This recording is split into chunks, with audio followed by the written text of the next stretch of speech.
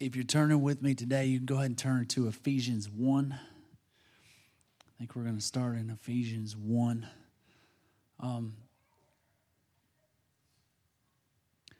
I just want to talk to you today about your value and your worth. Because if you don't realize that you're worth something, if you don't realize that you have value and that you have a place, then you'll never stand in your place. And you'll never walk in your purpose. If you don't think you're worth anything, then you'll never contribute in the way that God's called you to contribute. I heard this story that I thought was great. And it was about these boys at school that were making fun of this other kid because he was adopted. And they were picking on him and making fun of him and saying, you're adopted, your parents gave you up to somebody else, you're adopted. And what the boy said was so good. He said, I don't know why y'all are making fun of me. Your parents are stuck with you. My parents picked me. You know God's not stuck with you. Like God picked you. In fact, God paid a high price, the highest price you can imagine, for you to be back in relationship with Him. For you to be called His sons and daughters. And sometimes we get in our head like, well, since I'm saved or since it's kind of like God's stuck with us. Like He's irritated with us or He's mad every time we mess up. God's not stuck with you. He picked you.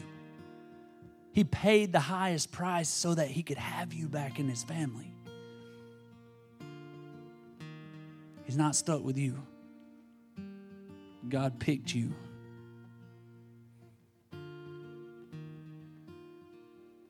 Ephesians 1:4 tells us that it says that God has chosen us in Him before the foundations of the earth.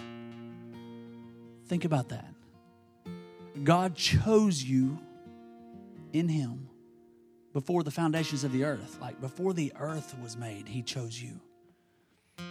Jeremiah 1:5, God's talking to the prophet Jeremiah, and He said, before I formed you in your mother's womb, I knew you. I knew who you were going to be. I knew what you were going to do. I knew you were going to mess up. I knew you're good and you're bad, you're light and you're dark. Like I knew who you were, Jeremiah. I created you for a purpose. I formed you in your mother's womb. Ephesians 2:10 tells us that we are His masterpiece. Look at it. Look at Ephesians 2:10.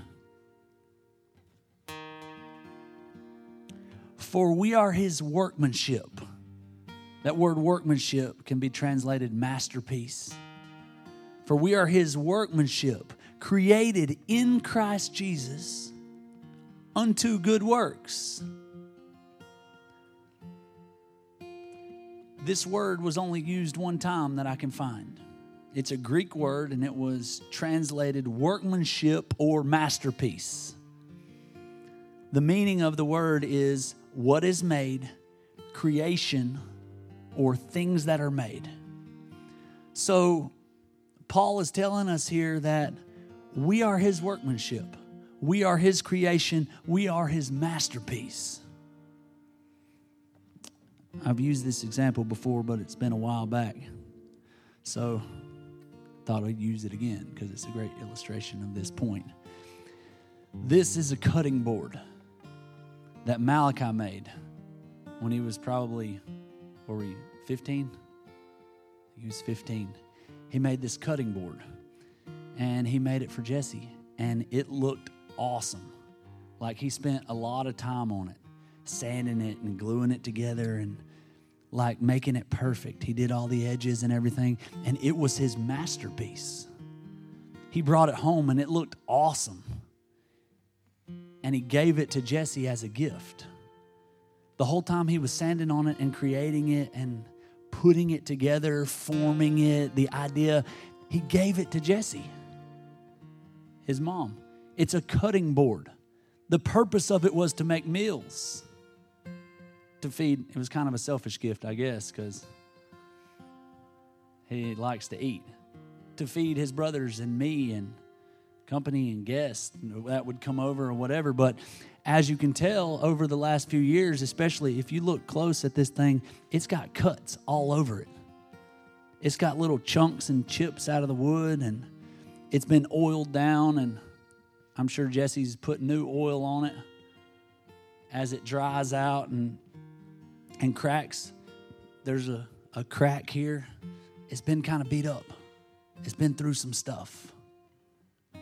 That was the point. It had a purpose. All these cuts from knives, that doesn't make it ugly. That means it was used for what it was created to be used for. Malachi can be more proud of it now by looking at it and saying, hey, Mom appreciated the gift and she used it for what it was created for. If you are his masterpiece, then cuts and bruises and hurts and wounds and scars, they don't make you less valuable. It can be used. God will use it for your purpose. God will use it to do things. He'll use it as a platform. He'll use it as a story for him. It's your God story. Cuts aren't bad. Bruises aren't bad. Hurts aren't bad. If you let him use it, you're his masterpiece. You're his workmanship. Just like that board is Malachi's. You're his workmanship. You're his masterpiece. Jeremiah 1:5 that I mentioned just a minute ago, it says, before I formed you in the womb, I knew you. And before you were born, I consecrated you. I have appointed you a prophet to the nations. What's God saying? I had a purpose for you. Before I even put you in your mother's womb, I knew you. I had a purpose and a plan for your life. You didn't know it yet, but I knew it. I heard this story about a lady named Terry Horton who didn't have much money at all, and she was searching for a gift for her friend who was moving into her new trailer. And she wanted to get her something nice, but she didn't have much money, so she went to this thrift store and she was looking around and she found this big giant painting, and she's like, I thought it was kind of ugly, but my friend's got kind of weird taste, so I thought maybe she would like it, and it looks way more valuable than $5, which was the price tag that was on it. So she's like, at least it looks like I got her a better, more expensive present than I did. So she buys it for her friend. Her friend takes it and says, thanks. Wow. And the friend will tell you that she really didn't like it and thought it was ugly and it had paint splattered on it and stuff. Like it was just like, ugh. She never hung it up, so later she puts it in a yard sale to sell it. Well, this is a true story. A art professor from, I don't remember, either the high school or a college nearby, came and was just looking through the yard sale, and he sees the picture, and he came up and said, where'd you get that painting? She said, a friend gave it to me. I know, it's ugly. And he said, would you give me permission to check that out? I think it may be worth some money. She said, sure, go ahead. I was just trying to sell it for whatever I could get. You can go look up this story, but she paid $5 for it, and it turned out to be a Jackson Pollock painting worth $50 million. That's how much they sold it for, $50 million. But it was at a thrift store. Why was it so valuable? It was ugly. It was surrounded by junk.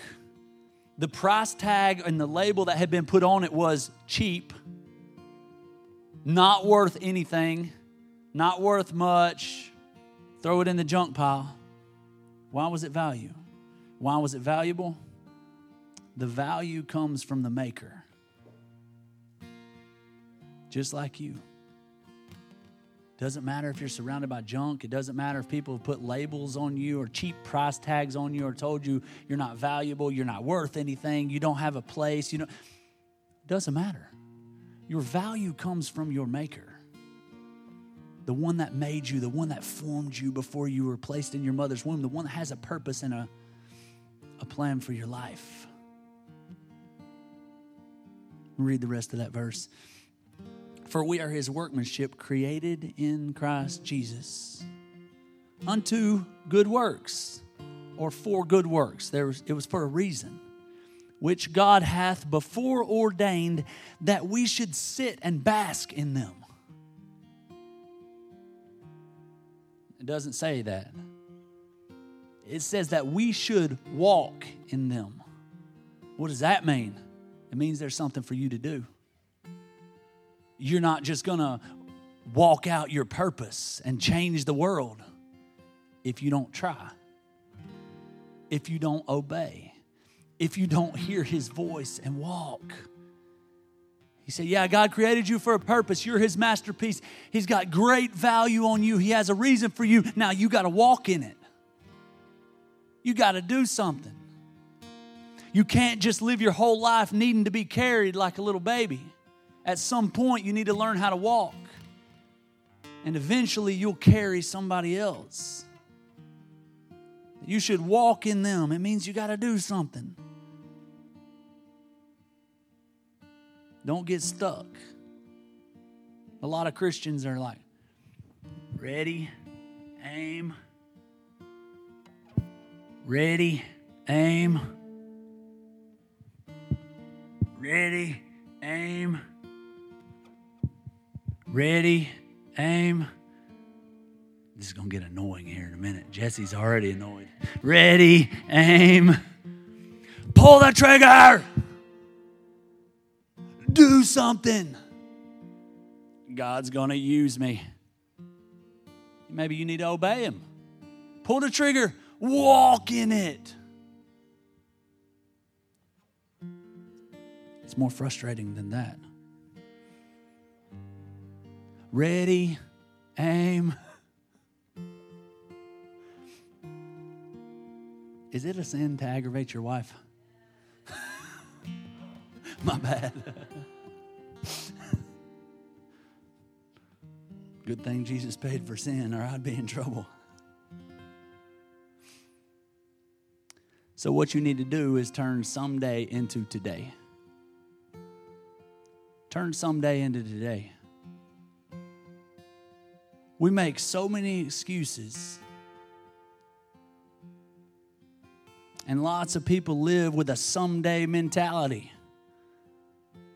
Someday when I get married, I'll be happy. And the married people laugh.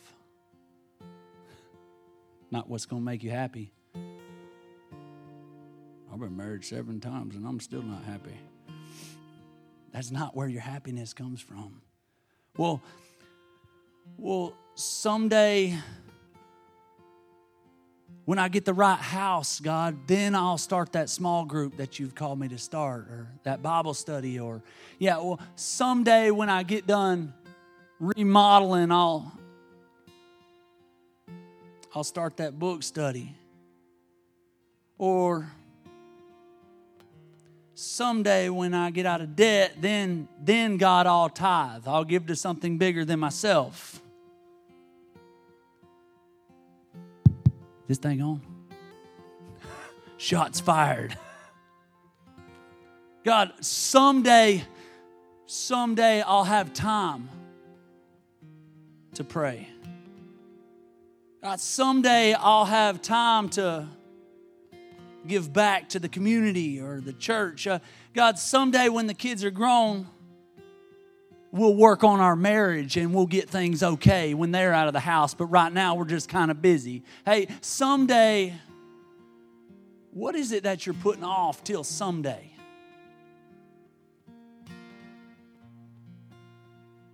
I got some sobering news for you. Someday never comes. You'll always be busy. You'll always be this isn't supposed to be depressing. But there's always going to be something, some reason why we're putting it off till next season, next time, someday, and it becomes a pattern where we're putting off the things that we need to do. We're putting off the things that God's calling us to do. We're putting off working on relationships. We're putting off fathering and mothering. We're putting off. till someday what we should do today. Walk in it. The problem is that someday never comes, and we become spiritual couch potatoes, gauging the will of God on how much work it's going to take.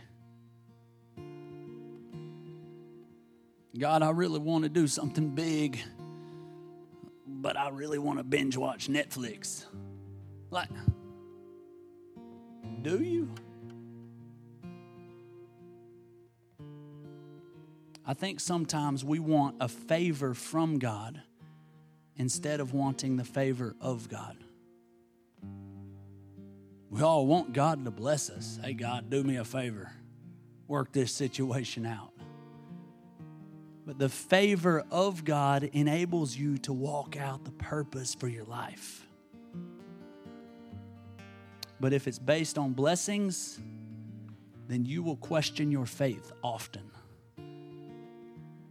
If that's your relationship with God is just wanting a favor from Him or wanting Him to bless you or wanting Him to help you through this or help you, then you will constantly be questioning your faith, your belief, your trust. It will always be tested. The testing of your faith. Look at Psalm 118, 24.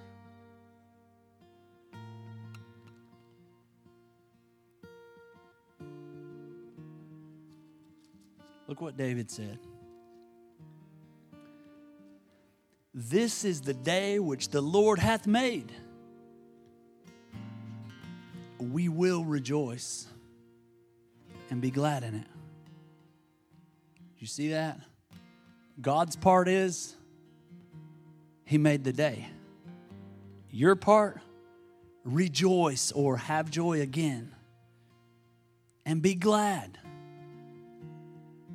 Well, every day is not going to be good. There's going to be hard days and there's going to be rainy days. A lot of rainy days lately. You know, we've had more rain than Seattle in the last month. I heard this morning. I believe it.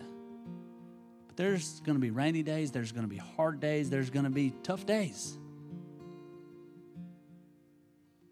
So how could David had his fair share of hard days. David was betrayed. David had some major sin problems. David had all kind of things on his conscience. David lost a child. Boy, you name it. David had some bad days. He had some rough days. David had a son that he loved more than anything that rose up and tried to take the kingdom from him. You name it, David faced it.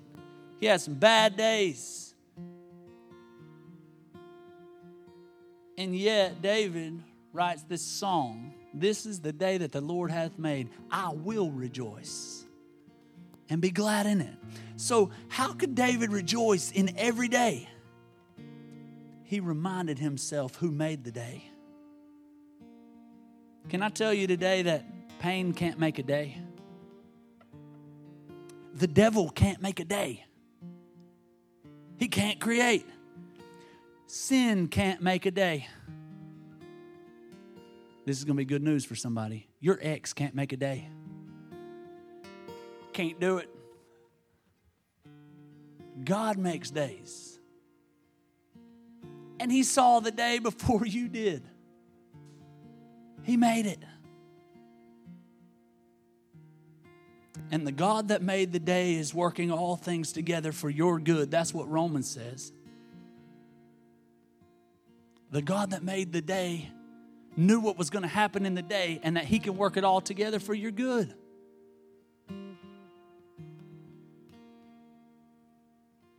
Make my day.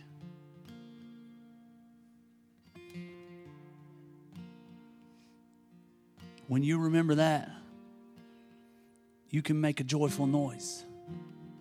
He said, I will rejoice. I'll have joy again. I'll be glad in it. This is the day that the Lord has made. My God made this day, so I will have joy. And I will be glad. Psalm 98 and Psalm 100 tell us To make a joyful noise. We've looked at that before. That word make, it simply means to manufacture. To make something. That means you don't have to feel it to make a joyful noise. You don't have to feel it to give praise. Make a joyful noise. Self-talk is so important. The things that you say to yourself in your mind, man, I have conversations with myself all day. You do too, whether you want to admit it or not. Your self-talk is so important. It can pick you up, put you down, but you must focus. You've got to preach the truth to yourself every day. Remind yourself of who you are and how big your God is every day. Especially on the hard days. Especially on the times when you're being tested. That's when it matters most. And that's the time we usually don't. When I'm too tired to do my devotional today. That's when you needed it the most. Right? I don't feel like praying. Well, that's the time you need it. David was good at this. David was good at pretty much calling himself out. When he would get down, when he would get low, when he would have a hard time. Look at Psalm 42, 4. I'm going to read it to you in the Message Bible.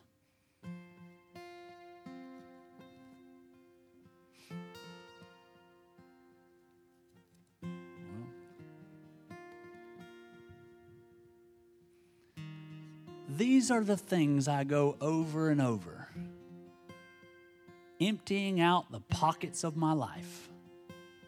That's what he's talking about. What do you go over? What is it you're going to mill over and over and over in your head? When you get up in the morning and you start the soundtrack of your life, you start the background music. We talked about that a couple months ago, how big of a difference that can make. You turn on some horror music, or you can turn on a happy song, or you can turn on a God song. These are the things I go over and over, emptying out the pockets of my life. I was always at the head of the worshiping crowd, right out in front, leading them all, eager to arrive and worship, shouting praises, singing thanksgiving, celebrating all of us, God's feast. Why are you down in the dumps, dear soul? That's David talking to his own soul. Why are you down in the dumps? Man, I'm a worshiper. I was leading the crowd in worship. Why are you down in the dumps, dear soul? Why are you crying the blues? Well, you know what he's doing? He's questioning his feelings. When you feel some type of way, question it. Don't just be led by it and let it run your life because you feel mad. You're a hammer and everything's a nail. That's dangerous. That's not the way to live your life. David's questioning his feelings. Why am I feeling this way? Why am I crying the blues? He's talking to himself. Psychologists say that men use 20,000 words a day on average. The women used 30,000 words a day on average. I know that some of y'all use about 10,000 and your wife uses the 40. But on average, men are at about 20 and women are at about 30,000 a day. Thinking about that, you know what I've noticed too about women? Or my wife sometimes. They use rollover words. Like if they don't have anybody to talk to for a while, they get in them extra words too. It's the rollover words. I was talking with a couple about marriage and stuff like that, and I asked the man, does it bother you that she always gets the last word? He said, no, I'm just glad when she finally gets to it.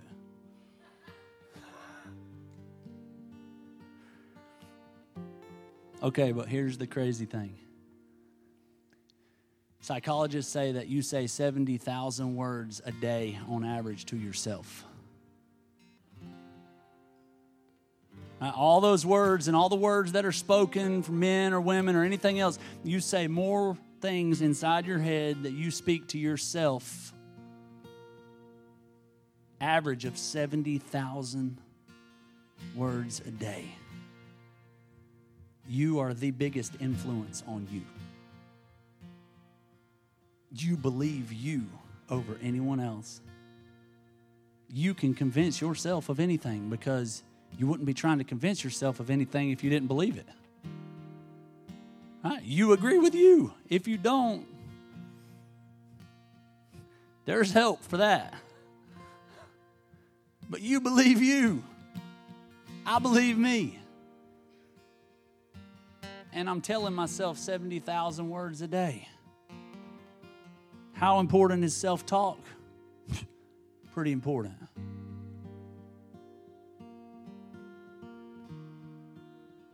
David encouraged himself. You got to transform your self-talk. You got to question your feelings.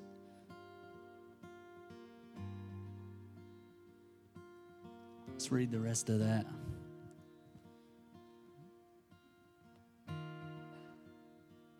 Why are you crying the blues? Fix my eyes on God. Lift up your heads, all you gates. Be ye lifted up, you everlasting doors. The scripture tells us that his ways are higher than our ways. Like, lift up your head. Look up. Stop looking down. Stop kicking around in the dirt. Soon I'll be praising again. Praising is giving thanks. Soon I'll be thanking God. I'll be grateful to God again for the day, for everything. Because I see his hand working. He puts a smile on my face. What is that? That means your countenance changes. He's my God. When my soul is in the dumps, I rehearse everything I know of you. What does that mean? He reminds himself who God is.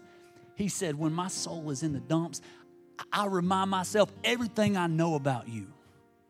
How good you are, how many times you've come through in the past, how big you are, how powerful you are. David said, I just start reminding myself of you. God, how big you are, how powerful you are, how just everything I know about you. Before long, I'm praising again. So self-talk is a big one. And self-walk, David was talking about his posture, how he lifts up his head, how he puts a smile back on his face. Things that you can choose, like manufacture a joyful noise, choose to praise, choose to thank God, choose to put a smile back on your face. Your countenance makes a huge difference. And you can make a joyful noise. Hold your head up. Know who you are. There's all kinds of studies on power poses and all these different things, and it's pretty interesting. I was going to get into that a little more, but it takes a little more time than I want to dig into, but go look into it. But it's kind of cool that we see David tapping into it multiple times of just the difference you can feel. Like there's all these different poses. One, y'all try this one. You cross your arms, puff out your chest, roll your shoulders back, slightly lift your chin in the air. They say that's the Mr. Clean pose. See, but just doing that, rolling your shoulders back, lifting up your chin, doing that, and then it made you think of Mr. Clean. It made you laugh. Like, before we did that, I had 2 of y'all were asleep. 3 of you were checking your phones like, I can see y'all. I know y'all think these lights are blinding me. But now everybody in here laughed, got happy. Y'all rejoiced. You had a little bit of joy, and you focused back on the Word. The Word that was how? What happened? You just changed your posture. Lifted up your chin. So, they say the Mr. Clean pose, it equals confidence. But if you cross your arms and your shoulders are forward, like with your back hunched over, and your chin is down, then it's a sign of weakness. Sending the message subliminally that you're scared. So your arms are crossed like this. It sends the message that you're scared, right? It's a sign of weakness. But your arms can still be crossed, and by putting your shoulders back and lifting your chin up, like lifting your eyes up, it's a sign of confidence. Your posture matters. The way you walk matters. What does that have to do with how we started this whole thing? You need to know you're valuable. You need to know your worth. You need to know you're powerful. You need to know that He chose you for a reason, for a purpose.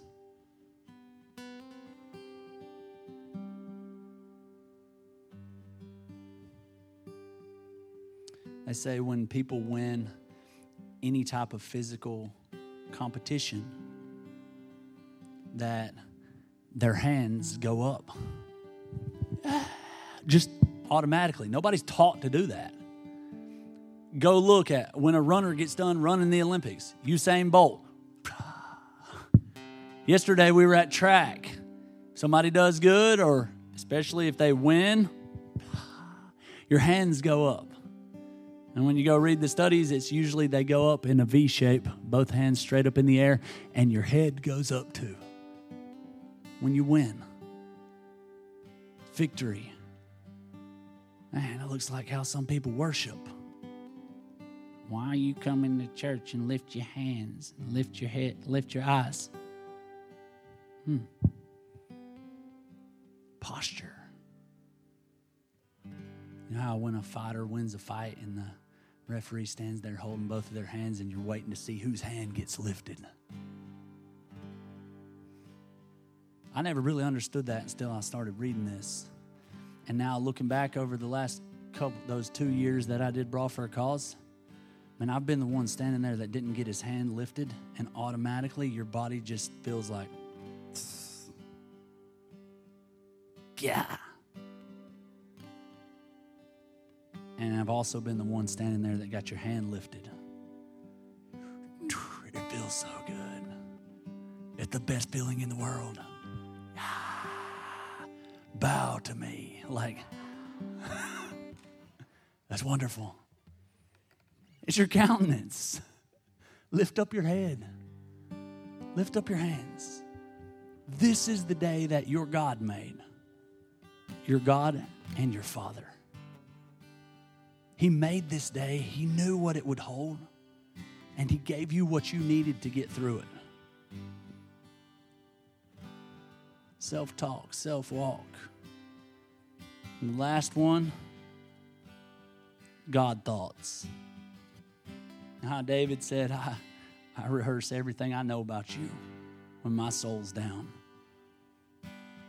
You remind yourself how big your God is.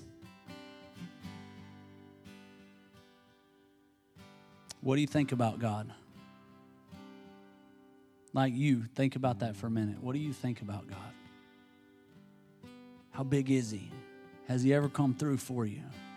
You ever seen Him do something big in your life? Has He ever sent relationships into your life? Is He a loving Father to you? What do you think about God?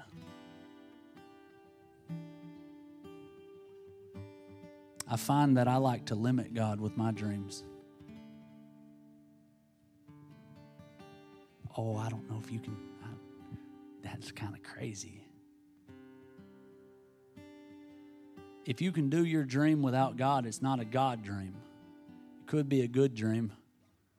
But if you can figure it out and do it on your own, you got the time, money, resources, whatever you need to make it happen, it's probably not a God dream. God calls us to do things we can't do on our own. God calls us to do things we can't do without Him. So that we will have to rely on Him and each other.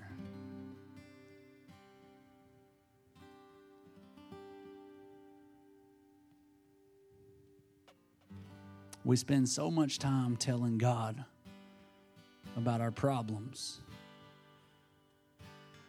and how big our problems are. Think about your prayer life. And most of your prayer life about you telling God about all your problems, about everything in your world that He needs to fix, that how you don't have enough money, or how you need this to be healed, or you need Him to come through for this person or that, or you need to see God fix your marriage, or is it telling God about your problems? Because the more you keep talking about your problems and making your problems big, you're making God small. Not that you could make God small, but in your mind, your perspective, you're talking up the giant. You're the giant's biggest fan. Try this. Take 2 chairs, and you sit in one, and imagine your biggest problem, your biggest enemy, the biggest thing that you're up against right now. Imagine that it's sitting in that chair in front of you. Don't get scared. Imagine that it's sitting in front of you. And just spend a few minutes telling your problem how big God is. You just imagine that. And sit there for a few minutes telling your problem how awesome God is, how big God is.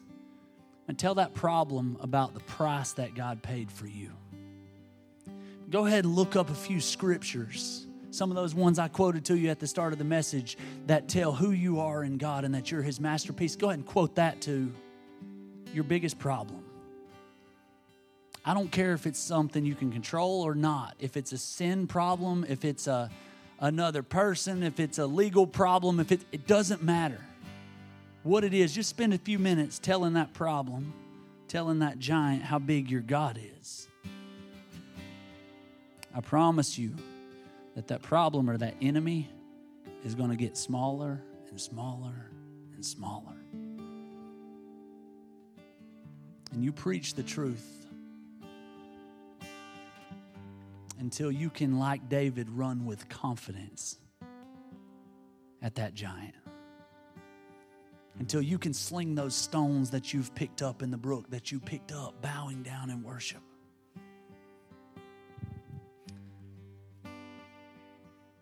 I'll end with this. Exodus 15. Moses led the children of Israel out of slavery, and God sent him to be the deliverer, set my people free. Right? And it's a sign of Jesus that came to set us free from slavery, from bondage, from sin. And Moses went and he got all the people out of Egypt, and they took off, headed to the land that God would give them, walking in obedience. And they come up to the Red Sea, and there's nowhere for them to go. They're trapped.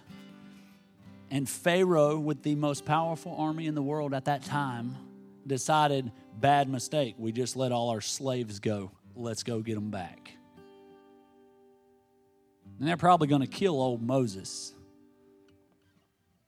He's the one that took them.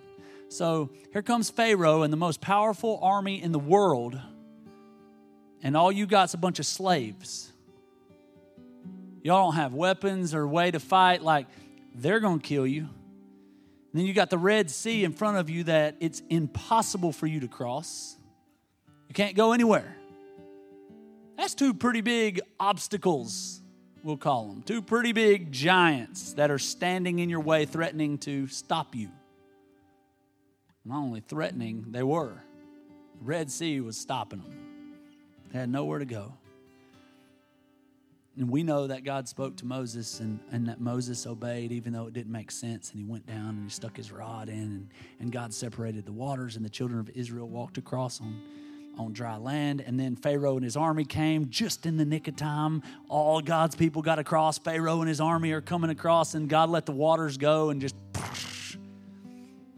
all the king's horses and all the king's men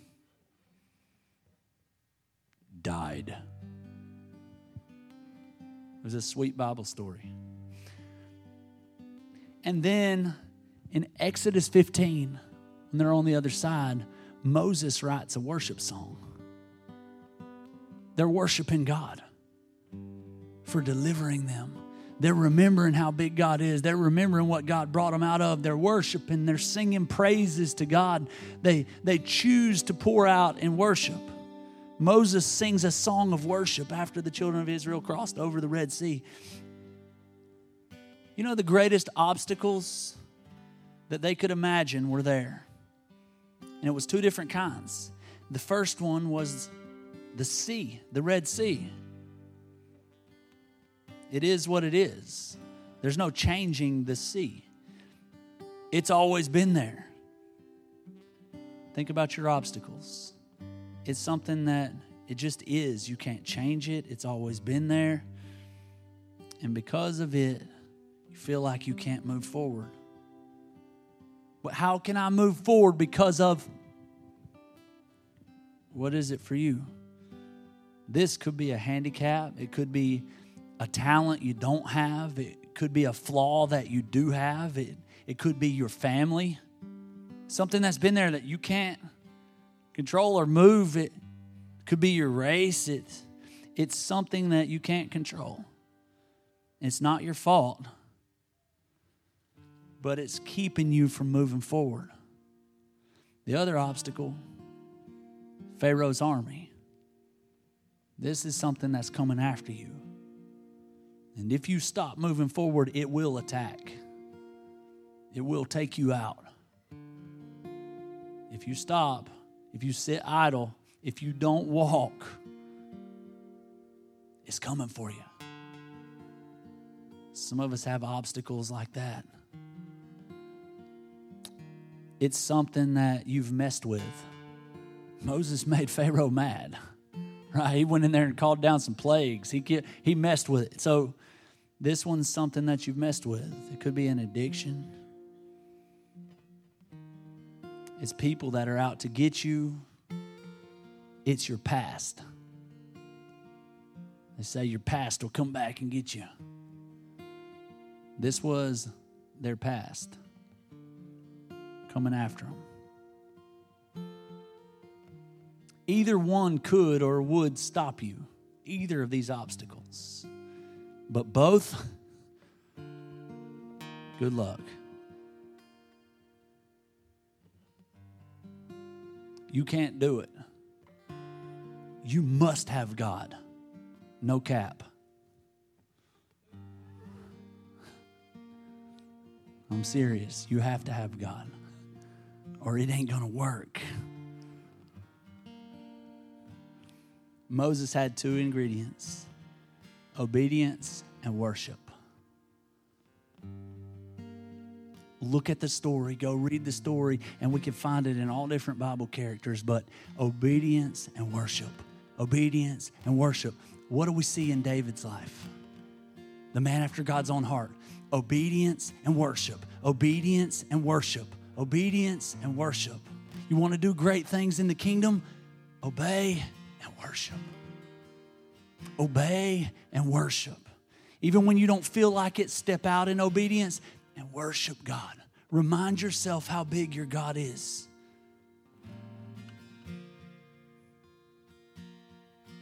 Obedience isn't really obedience until you don't understand or until you disagree. We talked about that last week. You must keep doing in the dark what you knew to do in the light, or your feelings will take over.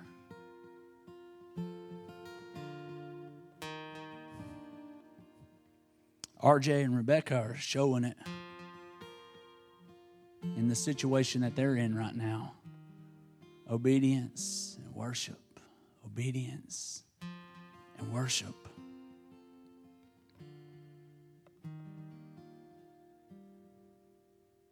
And they've planned in the light what they will do in the dark.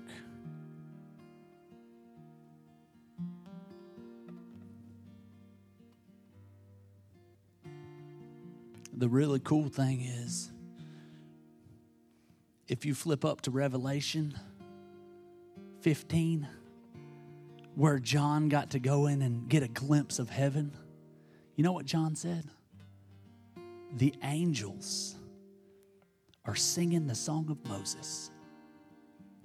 This song that Moses wrote in Exodus 15, all the way in Revelation 15, the angels are singing a song that Moses wrote.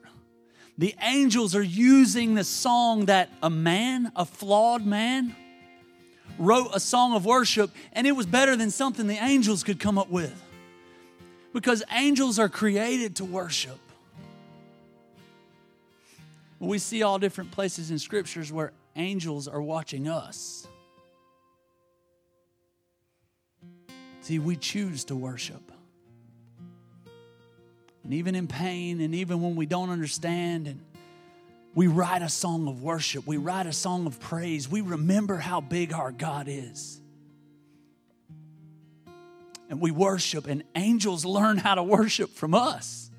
Man, we can write songs that are so powerful, that touch heaven, that they will say, dang, that's good. Boy, I'm taking that.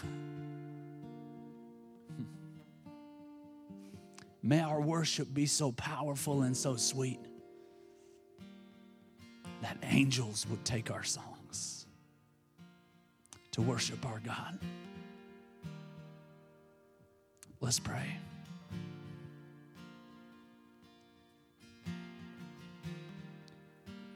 God, help us to obey and worship, and obey and worship. And let that be the pattern of our life as we walk in who you've called us to be. As we check our self-talk today and the things that we're going over and over and over in our heads. God, today we lift up our heads. We put our shoulders back. We lift our hands. And we remind ourselves how big our God is and how much we trust. We will find precious in the pain, because that's what makes it all worth it.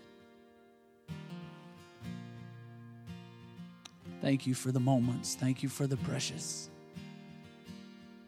Speak to us. We love you. Thank you for loving us. Thank you for calling us your sons and daughters. In Jesus' name, amen.